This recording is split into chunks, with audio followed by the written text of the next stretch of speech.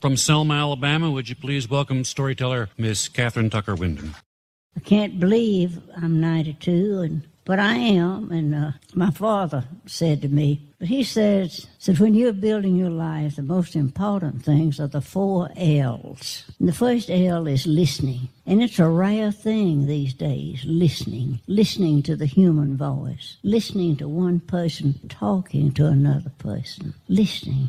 We have forgotten how to listen, how to sit down and talk and have a good time listening. My daddy said, listen. God gave you 2 ears and 1 mouth, and he expected you to use them in that proportion. And the next L is learning. You have to learn something different all your life. Don't ever quit learning. And laughing is the 3rd L, he said. We've all got to laugh. Laugh at ourselves. Laugh at something every day. The world is a magical, wonderful place, he says. But we need to laugh together. Don't laugh at people, my father said. You laugh with people. And you can never hate anyone you've really laughed with. Laughter binds people together. The most important L is loving. Loving. That God put us here to love each other, to enjoy each other, to help each other, to laugh together, to learn together, to listen together, but to love each other. And there's nothing that says I love you more pleasantly and more plainly than storytelling. Everybody here has stories that you need to tell, and now is the time to do it. Tell stories and tell each one with love, ending with, I love you. I love you. Thank you.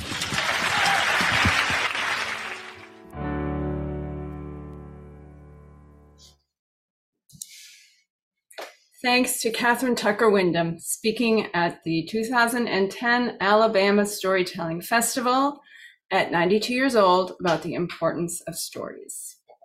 I'm Amy Antonucci, welcoming you to our True Tales Live Zoom show on March 28th, 2023. Thanks to everyone watching and listening, and especially thanks to those here in our live online audience. We're so glad to have you.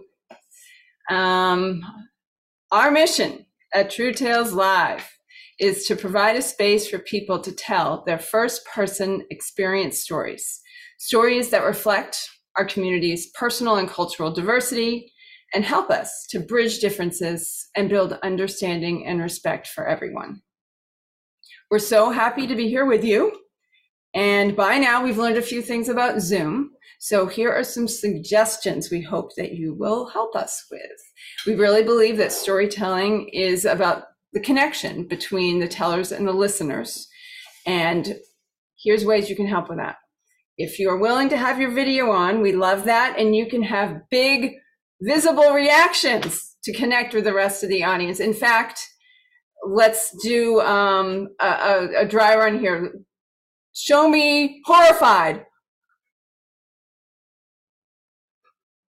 Good job. So like that, you get the idea.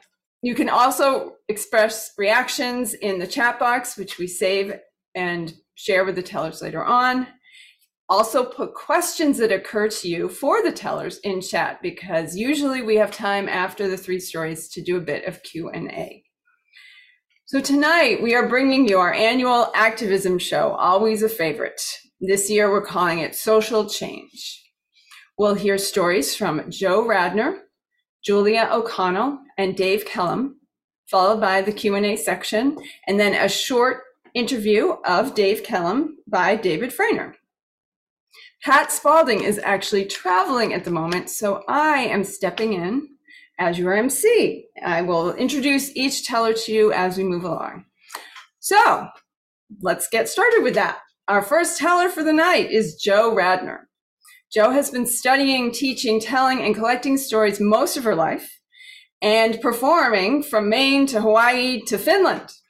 Although she tends to tell stories about Northern New England, she also shares personal stories, unusual folk tales, and her own modern tales and riffs on classics.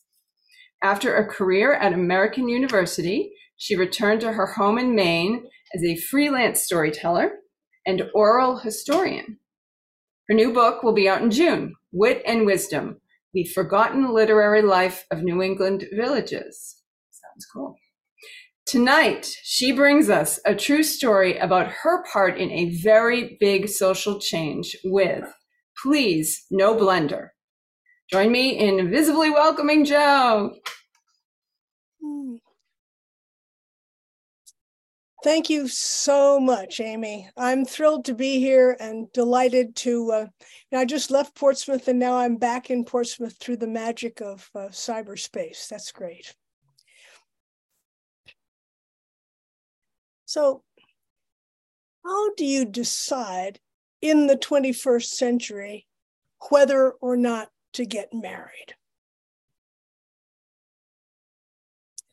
My partner and I kept saying to each other, weddings are for the young. We don't need a blender. We had been together for 19 years and we knew that we would be together for life. We had a home, actually 2 homes, a house in Maine and a townhouse in Cambridge, Massachusetts.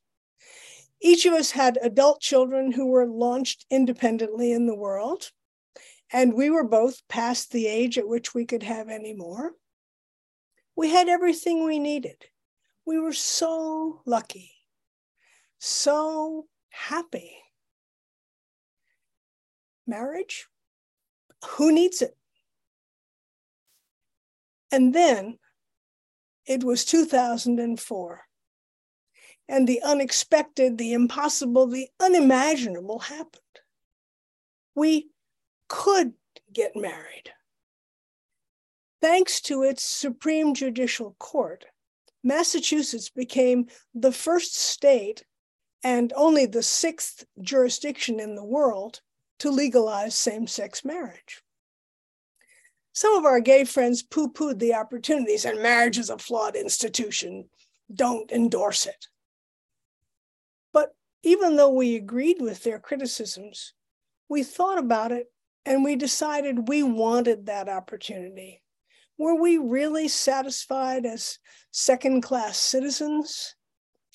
When we thought about all the steps we'd had to take, all the lawyers we had to consult, all the workarounds we had to do just to approach the benefits of civil marriage, it was pretty clear that marriage was better than what we'd patched together, carefully constructed wills, deeds, insurance policies, healthcare proxies, powers of attorney, and then all of that we had to make sure could be valid across state lines. And, it wasn't just the big stuff. There were so many littler aggravations and embarrassments. One year, when we were both still living and working in Washington, D.C., we decided to fly up to Maine for a long Labor Day weekend. We got on the plane the end of the day, Friday, arrived in Portland, 11 p.m., last flight of the day. You know that hollow feeling of an empty late night airport? That's what it was. And we set off across the linoleum toward a bleary-eyed young man behind the rental counter where we'd reserved a car. We filled out the forms and said, "Oh, we don't have to pay for a second driver. We're domestic partners." "Nuh-uh, not company policy." But we showed our license plates, driver's licenses, identical addresses. "No, sorry, not company policy. If a man and a woman, yeah, but not, if you want the car, you'll have to pay." We were humiliated and furious. It wasn't the money, it was the disrespect. We didn't want his blankety blank car. We looked at him and we said, "If that's your policy, we will not rent your car." And we squared our shoulders, turned around, picked up our suitcases, and walked away. And we were terrified. It was after 11 o'clock on Friday of Labor Day weekend in a very small airport, and we might just have refused the last rental car in the city and we lived an hour and a half away. All the other passengers seemed to have drained out of the airport. The lights behind all the car rental desks were dim, except for one where there was a woman standing who seemed to be filing some papers. So we started towards her. We tried to look responsible and friendly and awake. Excuse me, we noticed you're still here, and we wondered if you might have a car available for the weekend. Bless her soul. She had just had a cancellation. Oh, and since we're domestic partners, we don't have to pay for a second driver, right? Right, of course, company policy. We were often driving in 10 minutes, and we spent the next hour and a half composing an angry letter to that other unenlightened rental company. Aggravations. Yep, we would get married. Now, when its Supreme Judicial Court announced its ruling, couples in Massachusetts were ecstatic. And as the date, May 17th, approached, when legitimate licenses could be issued, Cambridge, the People's Republic of Cambridge, went wild. Volunteers gussied up our old dignified city hall. They wrapped white organza around the banisters of all of the dignified, graceful mahogany banisters. And the city council, unique in the state, announced that it was going to open for business at 12:01 a.m. Hundreds of applicants and their supporters had been in the streets for hours. They're parading back and forth in spangly party hats and tuxedos and flounces. And when the doors opened, they opened to the wild street party. There was sparkling cider, a huge cake donated by a local hotel, and music from the Cambridge Community Chorus. There were a smattering of protesters here and there, but nobody paid any attention. That day, some 262 couples were issued marriage licenses. Among them, Hillary and Julie Goodridge, whose case, Goodridge versus the Department of Public Health, had set forward the ruling. Julie Goodridge said, "Second only to the birth of our daughter Annie, this was the happiest day of our lives." And when the reporters asked her what she would like to say to those protesters outside, she said, "I'd say to them, come on over to our house for dinner and see how normal and boring and loving we are." The normal and the extraordinary danced together all that day. In Brookline, Miss Ox and Peg Preble got out their best duds, the vintage taffeta, velveteen jackets. And they went outside and climbed on their silver motorcycle and sidecar and zoomed off to the nearest town hall. And when they emerged later on after a Justice of the Peace wedding, crowds were cheering and cheering, and they found attached to the back of their motorcycle a big "Just Married" placard and a long string of empty cat food cans. And on the seat of the motorcycle, a $25 parking ticket. Sadly, Sue and I were not in Massachusetts on that glorious day. We were on our first trip to Israel. We were cheering from afar, but it gave us a long time to stew over how we wanted to get married. Not signed papers in the Justice of the Peace office. That wasn't monumental enough. And not the big fancy do either. We had each had our own weddings. We'd had the dum-dum-da-dum and the guest lists and the costumes and the gifts. We had everything we needed. When our friends asked us if we were going to have a wedding, we said what we always said: we really don't need a blender. We wanted a spiritually satisfying ceremony surrounded by beloved people. We wanted to draw in our far-flung family and friends, but we didn't want to give them the extra expense of flying in for just one day of hoopla. Finally, we arranged to use a room at Harvard Hillel. We were the first same-sex marriage at Harvard Hillel. And we invited a handful of close friends and close relatives. We opened our hearts and we sang in a ceremony that was conducted by the rabbi of the Reconstructionist synagogue that we were joining. And we included our distant relatives and friends by asking them, instead of gifts, to send us one small stone and a word or two. And then, as part of our ritual, we added those stones to a beautiful little box that had been carved from a single piece of curly maple by our friend John Chandler. It was just perfect. We've kept two treasures from our wedding. That box with its enduring stones lives on the mantelpiece in our house in Maine. And in my wallet for 19 years, I have kept a copy of our marriage license just in case.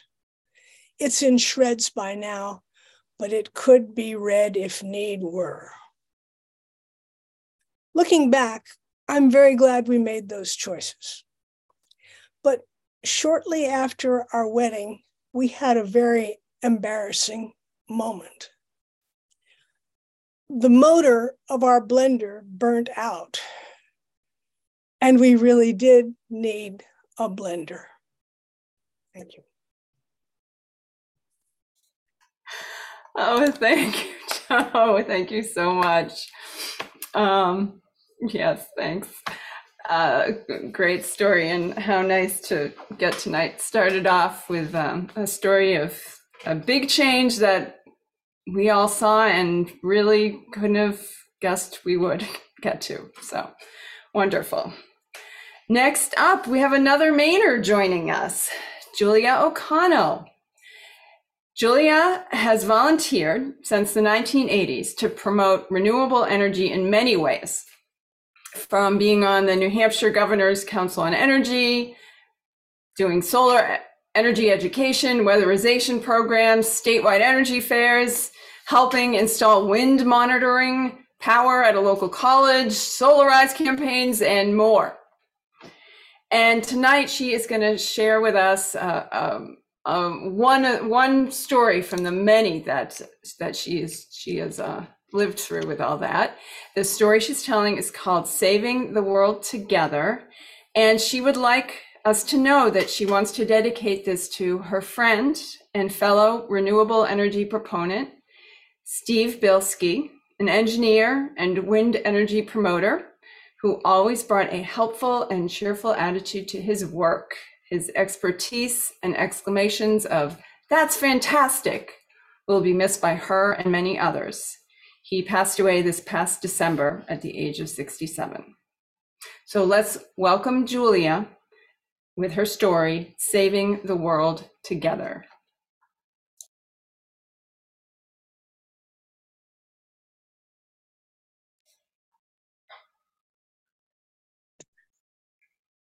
There. Well, hello, everyone. This is exciting. This is the first time I've done this. So I'm just going to dive right in. Many years ago, I renovated an old house, and I had renovated several homes before. So I really enjoyed doing that, felt up to the challenge. The home had good bones and character. And to that end, the previous owner had painted the rooms black and maroon, but in the bedroom, big lime green polka dots screamed from the walls. The wind blew around the windows, through the kitchen, through the living room, where icicles hung from the inside of the slider. The cold winter air permeated the whole room, and including my bed linens, which I would climb into each night, just totally exhausted every night. My electric bill soared as the temperature dropped.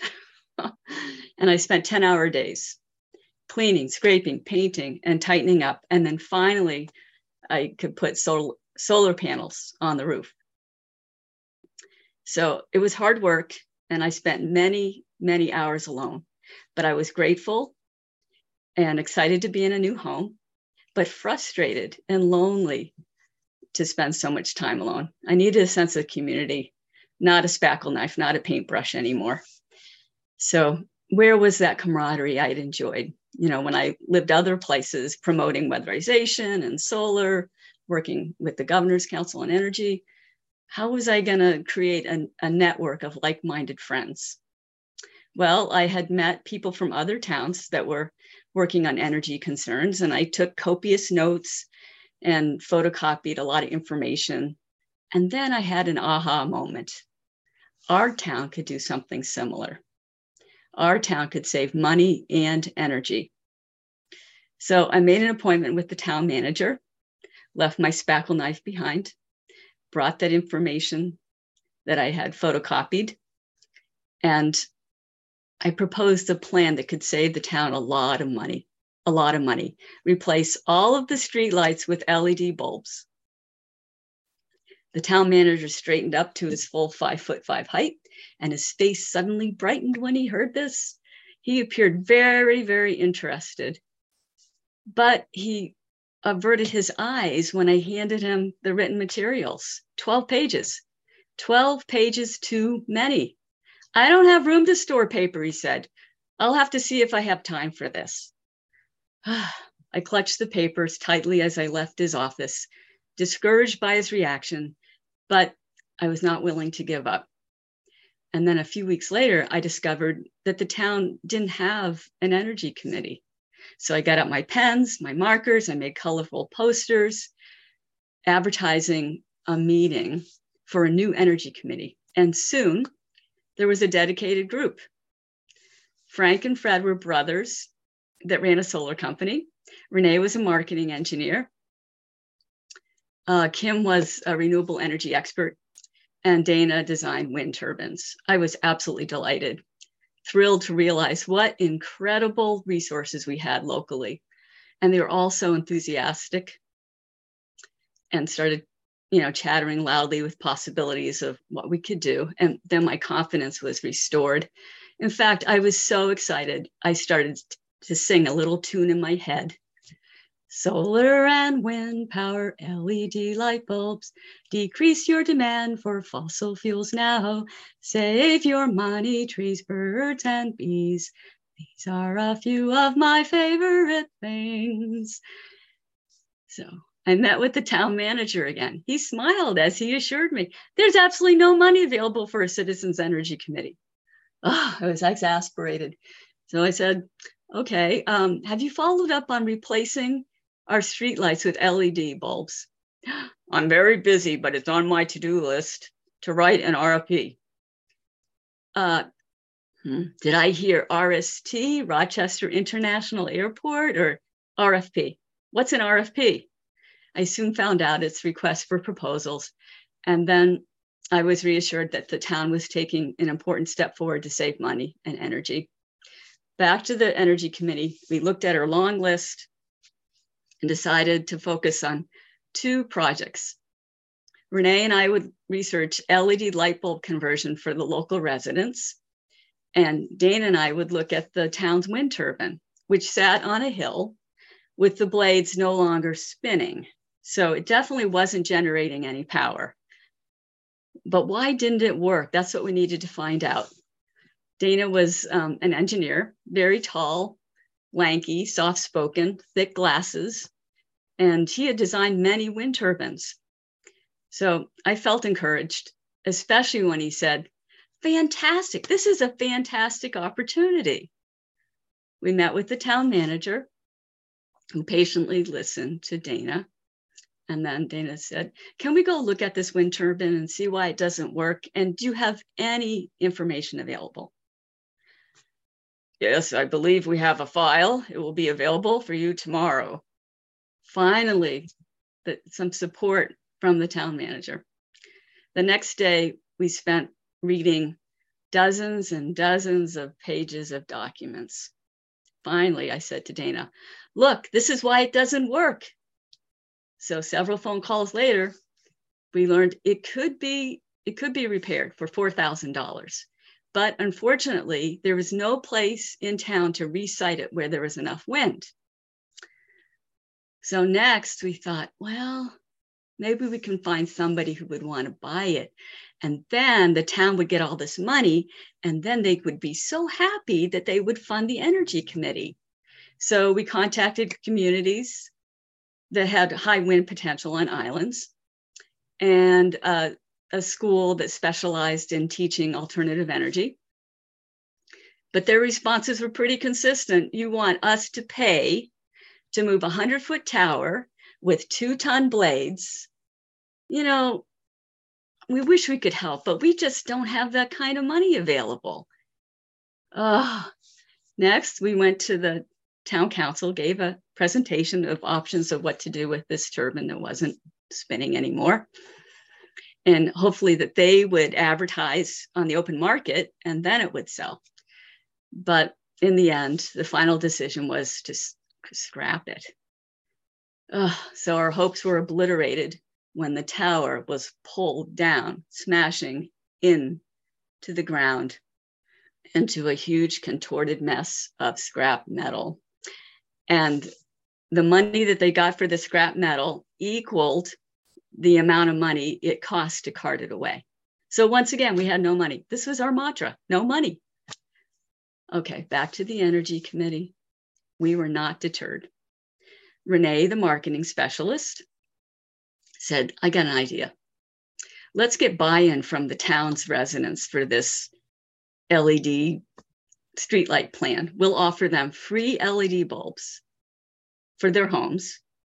And that way everyone will know that the town is working on, save us money and energy. So we went to a local hardware store, spoke with that store manager. Renee did the talking. Hi, my name is Renee. I'm from your town's new energy committee, and we want people to save energy and money, and you can help us with that by offering your customers free LED bulbs for a month of Sundays. It would attract more business. Plus, it's the right thing to do at the right time. The manager smiled. Well, that sounds great, he said. So finally, we got some financial buy-in. What a relief. Coupons were created, which said, come one, come all, get your free LED light bulbs. Save money, save energy, now available from your local hardware store with every $10 purchase. Good for the month of February. Well, when the town manager heard that the hardware store was going to be supporting us, he offered to print the coupons for us. The store donated many hundreds of light bulbs, and then many more were donated by my new friend Ray, who owned a LED lighting company. And then soon that RFP I talked about, the request for proposals, was advertised. And I contacted my 3 favorite LED installers. And voila, one of them was chosen. Actually, it was Ray. Ray's company was chosen. Well, you know what they say? Pick 2 out of 3. You can have it cheap, good quality, or fast, but you can only have 2 of those things. Well, Ray's company was able to accomplish all 3. He had the best price, he installed it on time, and he had the best product, which used these night sky ballasts. So it directed the light down so that migrating birds going overhead wouldn't be distracted. And then there was a gala celebration at a local park. The town saved $92,000 the first year, and the project cost $240,000. So that means the payback period was less than 3 years. Photos were taken as we celebrated. My new friend Ray high-fived me. This was really an amazing accomplishment. Everyone was a winner, everyone. And it was, done under 3 years. Oh, happy day. We chortled in our joy. The town manager stood nearby, beaming very proudly. It had taken 2.5 years since I introduced this idea to its happy completion. And now I wonder, what are we going to accomplish next? Thank you, Julia. Thank you so much. We're so pleased to have you share your first of what we hope will not be your last story with us. And so many great lessons in there about the value of persistence when you are doing this kind of hard work, and of community. That doing this together is what works and makes it a joy. All right, so on to our third teller. We have Dave Kellum with us tonight. And Dave came here from Indiana 25 years ago, excited to explore a state that he says he could not find on a map. He has since gotten to know the state well, working for UNH, New Hampshire Audubon, and other environmental groups. This story started in 2003 during a bitterly cold Christmas parade in Exeter, New Hampshire, that he envisioned cheering at that moment for a street band that played for all the good causes in our society, like equity, inclusion, and creative expression. The next day, he posted a flyer in a Portsmouth coffee shop to recruit players for this vision, and so began the Leftist Marching Band, or LMB. So many of us know the Leftist Marching Band. They have been playing here for good causes for nearly 20 years in New Hampshire Seacoast and far beyond, really, evolving into a community of over 100 people over the years who lent their talent to make the world a little brighter, a little sillier, and a better place. So let's hear more about how it all started with No One Expects the Leftist Marching Band. Welcome, Dave. Thank you. That intro is a good cliff note. So now you're going to hear the rest of the story. So 2003, my first New Hampshire small town holiday parade, and it was one that would shape the next 20 years of my life. You see, my wife and I, and with our 6-year-old daughter, moved to Exeter that year. Local parents said the parade was a must-see event. So on that December night, we bundled up and headed downtown. Garland and lights hung across the historic Main Street. Spectators formed long encampments of chairs, blankets, and thermoses along each side of the street. The parade began with a lone motorcycle cop leading a stoic aged color guard carrying flags of all the armed forces. Then a fleet of town emergency vehicles followed, police and fire punctuating their arrival with sirens and horns. After this show, the town's softer side sauntered by. Scout troops and gymnastic classes and local business sponsors with tinseled vehicles like a tow truck and a mobile veterinarian and a mobile company van, moving company van, and a realtor in a convertible Ford Mustang. The Exeter School Marching Band provided a musical kick, a medley of Christmas tunes that stoked the crowd for the literal showstopper, Santa Claus on his sleigh pulled by plywood reindeer atop a flatbed tractor trailer. As I watched the show go by, I had trouble cheering along with my fellow Exorians. Maybe it was because I didn't know the tow truck guy, but it went deeper than that. The community that paraded by, I did not see anything to cheer for. Nothing made me feel good. But to be fair, feeling good that year was a challenge. You see, that was the year that bombs fell on Baghdad. We were invading a country because we were told it was full of terrorists ready to pounce with weapons of mass destruction. The Iraqis said, wait, whoa, you got this all wrong. Turned out they were right. However, for many Americans, the itch to avenge 9/11 just needed to be scratched. I was unsettled by it all. I knew it was not just me either. It was journalists digging for the truth on public radio and activists shouting on street corners, even when that was not a popular thing to do. Those are the people I would cheer for, that I would support. So at home that night, I thought about what I could do. Now, I know myself well enough to accept that I will never be Norma Ray, but I am a few things. I'm a drummer who spent a ton of time in high school and college marching bands. A jokester with a rebellious streak, the kind that likes to poke the bear, stick it to the man, annoy the humorless. And I like making people who deserve it feel better. Then I visualized a band, a group trumpeting for social justice, rallying for those who fight the good fight, a soundtrack of the streets, unifying and uplifting, building proletariat pride. I saw the leftist marching band. But I had a big problem. I didn't know anybody. I was a recent Midwestern transplant. But I did what we all did before social media. I made a flyer. Wanted musicians. Leftist marching band seeks players to make some noise. Call Dave to join. And I hung it in the most lefty place I knew, a Turkish coffee shop in Portsmouth, New Hampshire called Cafe Killam.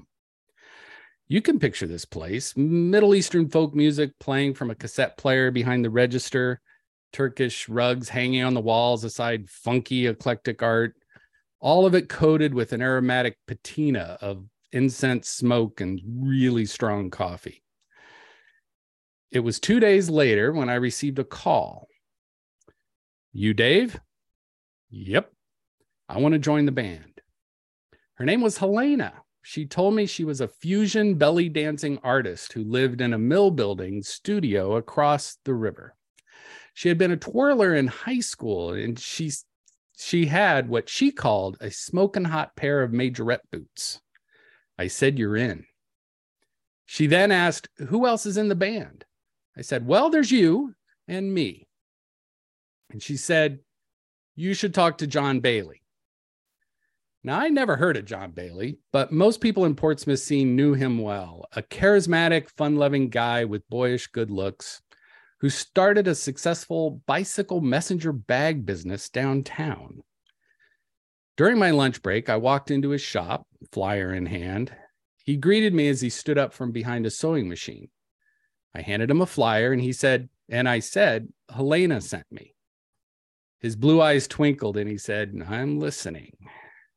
John instantly understood the concept, a band of merriment of the community, delivering musical, satiric jabs to the establishment. No one expects the leftist marching band, was his favorite line. For the next several months, he and I met in bars all across town, drafting charters, designing logos, making business cards, and recruiting players. He knew teachers, bartenders, computer programmers, firefighters, writers, librarians, carpenters, even a few professional musicians. All had instruments they wanted to play, and they were ready to make some noise. The first rehearsals were in Helena's studio. I loved seeing people's faces when they came through the doorway for the first time. They showed excitement, eagerness, and a little bit of fear. They were like moths to a flame. They knew it was a little dangerous, but irresistible nonetheless. The first gig. By May, the group resembled a band. 2 trombones, a trumpet, a flute, a piccolo, a snare drum, and of course, a majorette. At one after-practice beer, someone said that on Monday, Massachusetts was expected to legally recognize same-sex marriage. We all agreed that deserved to be heralded. So on Monday afternoon, we assembled across the street from Cafe Killam in front of a federal building housing the post office, IRS, and the FBI. In mismatched patriotic attire and revolutionary tricorn hats, we formed a semicircle and faced the street. I was just waiting for the cops to show up and hustle us away. Rumpum, rumpum, brrrrum. I played the roll-off, launching us into You're a Grand Old Flag. Helena's belly dancing hips kept time. John's trombone slid through most of the notes, and the rest honked and tweeted, creating a heartfelt salute to life, liberty, and the pursuit of happiness. After the last note, everyday street noise returned. No one stopped to listen. The cops never showed, but we were happy. I'd like to think the FBI started a file on us that day because we had really started something. Over the next 20 years, the LMB grew. Over 100 people had played at least once in the band. They've been way too many gigs to count, but here's a few. Boston St. Patrick's Day Parade, the Rockingham County Nursing Home, Women's March in Portsmouth, a Radical Theater in Montreal, and the Bush Family Compound in Kennebunkport, Maine. But those are all stories to be told another day. I got what I wanted, something to cheer for on the streets and kindred souls to do it with. A pet band of the people whose music is better than it sounds. Thanks. Thank you, Dave. And how fun. I didn't really realize there's going to be that connection between Joe and Dave's story in there. When I heard Joe start out, I was like, oh my gosh, that's going to be great. Awesome. So folks, we've got about 10, not quite 10 minutes where we're going to do a little Q&A, and we are going to show some pictures. So please go ahead and start using the chat. And just so you know, Dave is going to be interviewed by David a little bit later, so we'll hear more of that. I know it's actually, raise your hand if you have heard in the Leftist Marching Band. Raise your hand if you've played with the Leftist Marching Band. All right, good, fun, definitely. Yes, many of us know and love the Leftist Marching Band. Okay, so we'll circle back to that. The first question here is for Joe. And Joe, we just got to know, who ended up getting you a blender? Of course, having said all I wanted was a small stone, nobody got me a blender. I found a really good one for $1 in the local thrift shop, and it lasted for a while. And then I'm blushing to say, after 10 years, we had Amazon. Okay. So you got yourself one in the end. It's the problem with being so clear. You didn't want one. Got to be really self-sufficient in this world. Can't count on people to give you what you need. You know, they don't have that kind of insight. Besides, I didn't want to tell anybody I needed a blender. Right. Okay. And now let's circle back to the Leftist Marching Band. Dave, can you share, let's see, what did it say here? Your most, some surprising, let's just not, it doesn't have to be the most, but what are some surprising gigs that you had for the LMB? And maybe while you do that, I'm going to start sharing some pictures here and there. So you start talking and I'll illustrate here in a minute. Yeah, no, that sounds perfect. And I know there are some players in the audience. So yeah, forgive me for not covering everything. And especially, so I started and was in the band for many years, and then I took a break for a while, and I've recently came back. And one of the best things is how great it is to connect right away back up into the band, and especially with all the new players because we share a common bond. But anyway, the one that there's several that we often tell. One was we were opening for John Kerry. He was flying into Pease Airport, and we showed up while he was coming in, and we were there with lots of other people.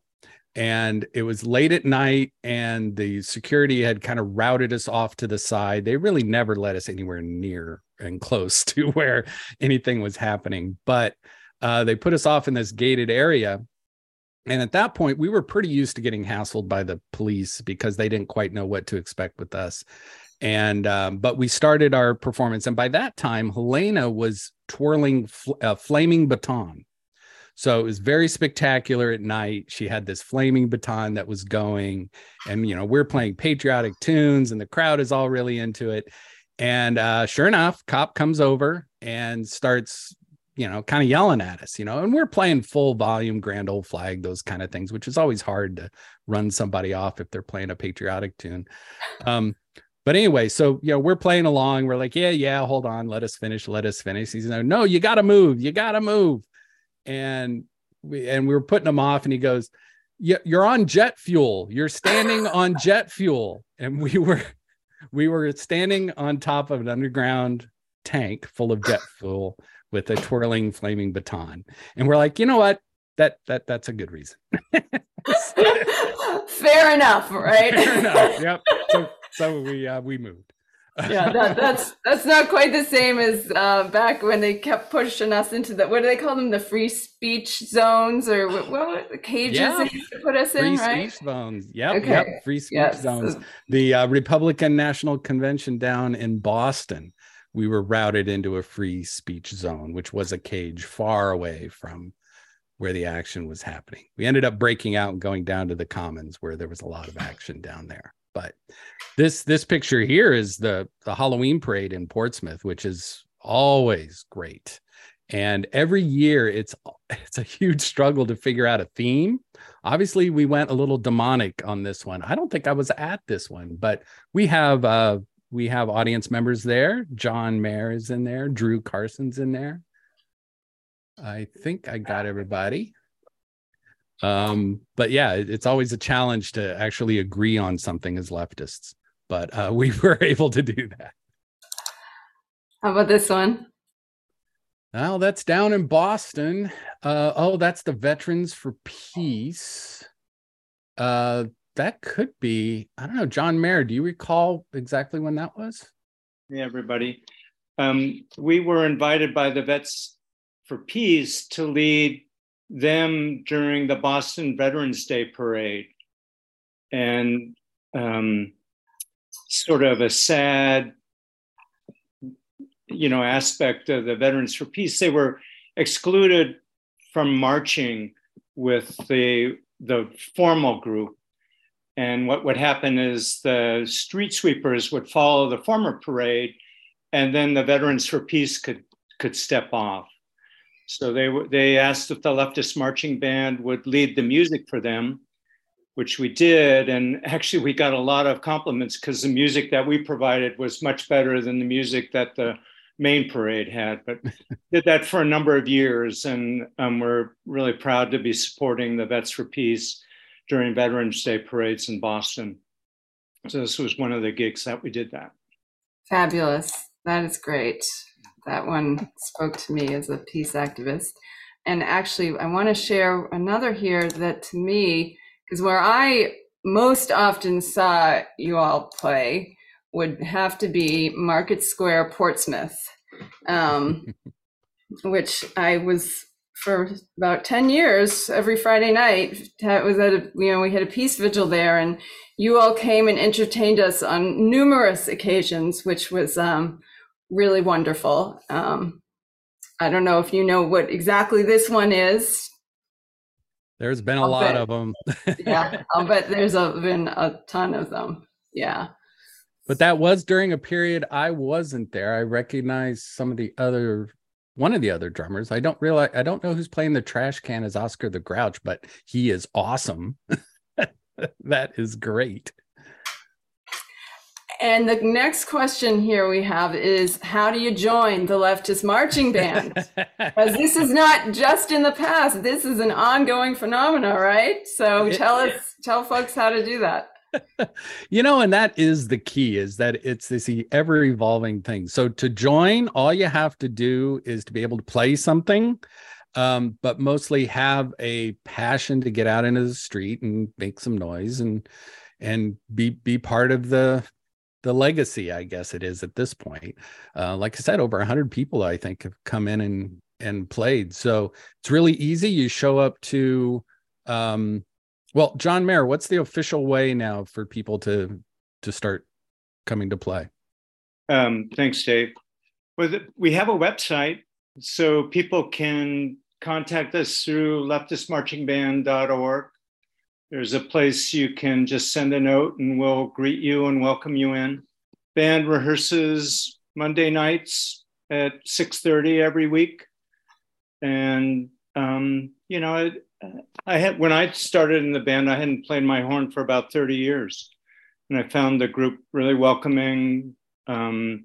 Really nothing as energizing as getting out and playing for a good cause and being part of a really vibrant community. So the website's the best. You know, there's a way to contact us there. Some people can also find us on Facebook, but you know, go to leftistmarchingband.org and check us out. Awesome, thank you. Great. So everyone, you write that down and go check it out, because we know there's at least as much need for the Leftist Marching Band now as there was when it started 20 years ago. And I actually think it's kind of fitting that today, not just today, but even today, the Iraq AUMF is being debated in the Senate.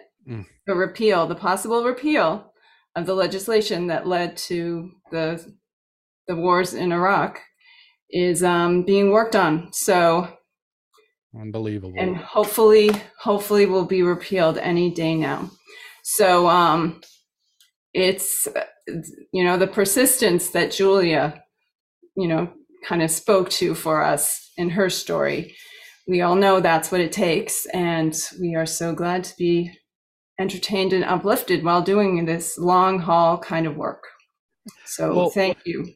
Well, one of the things that always struck me with the LMB was that, and I got a little bit to it, is that it's a place for those that, you know, that had a skill in music, you know, they were in school band or something like that, and they want to contribute to this, but they aren't necessarily going to be holding signs and things like that. I think it's just such a great way.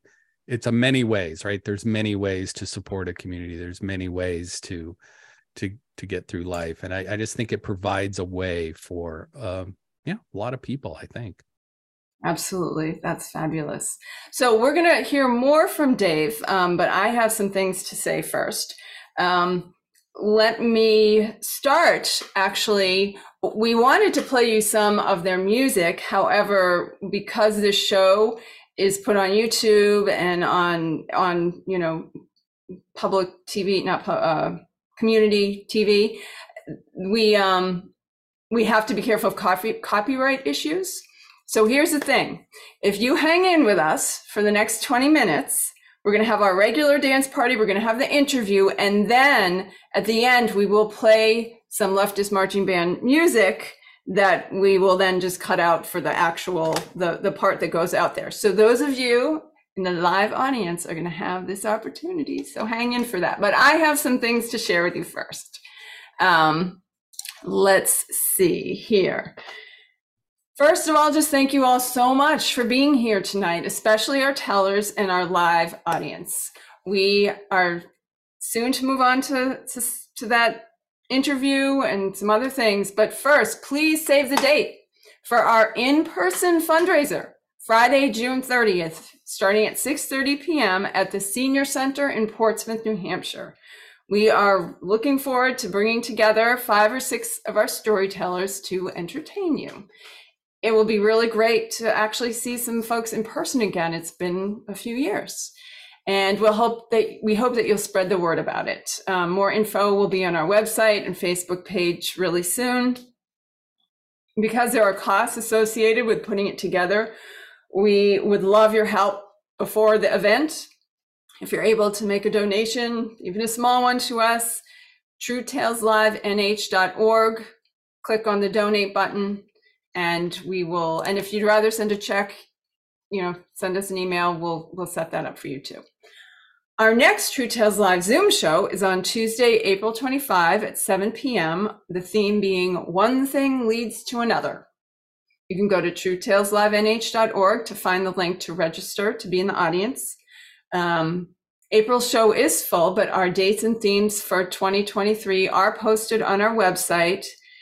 Please go check them out and send us your story proposals. Most shows are going to be on Zoom, so even if you're far away, we'd love to hear from you. We encourage you to attend one of our monthly Zoom workshops, usually on the first Tuesdays from 7 to 8:30. So the next one will be a week from today. Someone can look up that date for me, April. I'm not going to guess. First Tuesday of April. Contact us at info@truetaleslivenh.org to become a teller and to find out more. See truetaleslivenh.org for the link to the workshop registration as well. Watch us on Portsmouth Public Media TV, Comcast Channel 98, Tuesdays and Thursdays at 8 p.m. and Saturdays at 1 p.m. and anytime as video on demand or podcast. Again, that website is where you go to access all of it, truetaleslivenh.org. Let's take a moment and thank some of those who make this show possible. John Lovering, Pat Spalding, David Frainer, Sarah Bedingfield, Sam Adams, Tom Osberg, Tina Charpentier. I'm Amy Antonucci, and before we move to the backstory interview of Dave Kellum by David Frainer, please join us for a minute of movement to shake off our Zoom cobwebs here. This is our tradition, our online tradition of the True Tales Dance Party. It's literally 60 seconds of music when we get to get up and move around. We'd love it if you have your video on so we can see each other. And even if you just want to sit and do this, go for it. You might also want to switch to gallery view so you can see each other.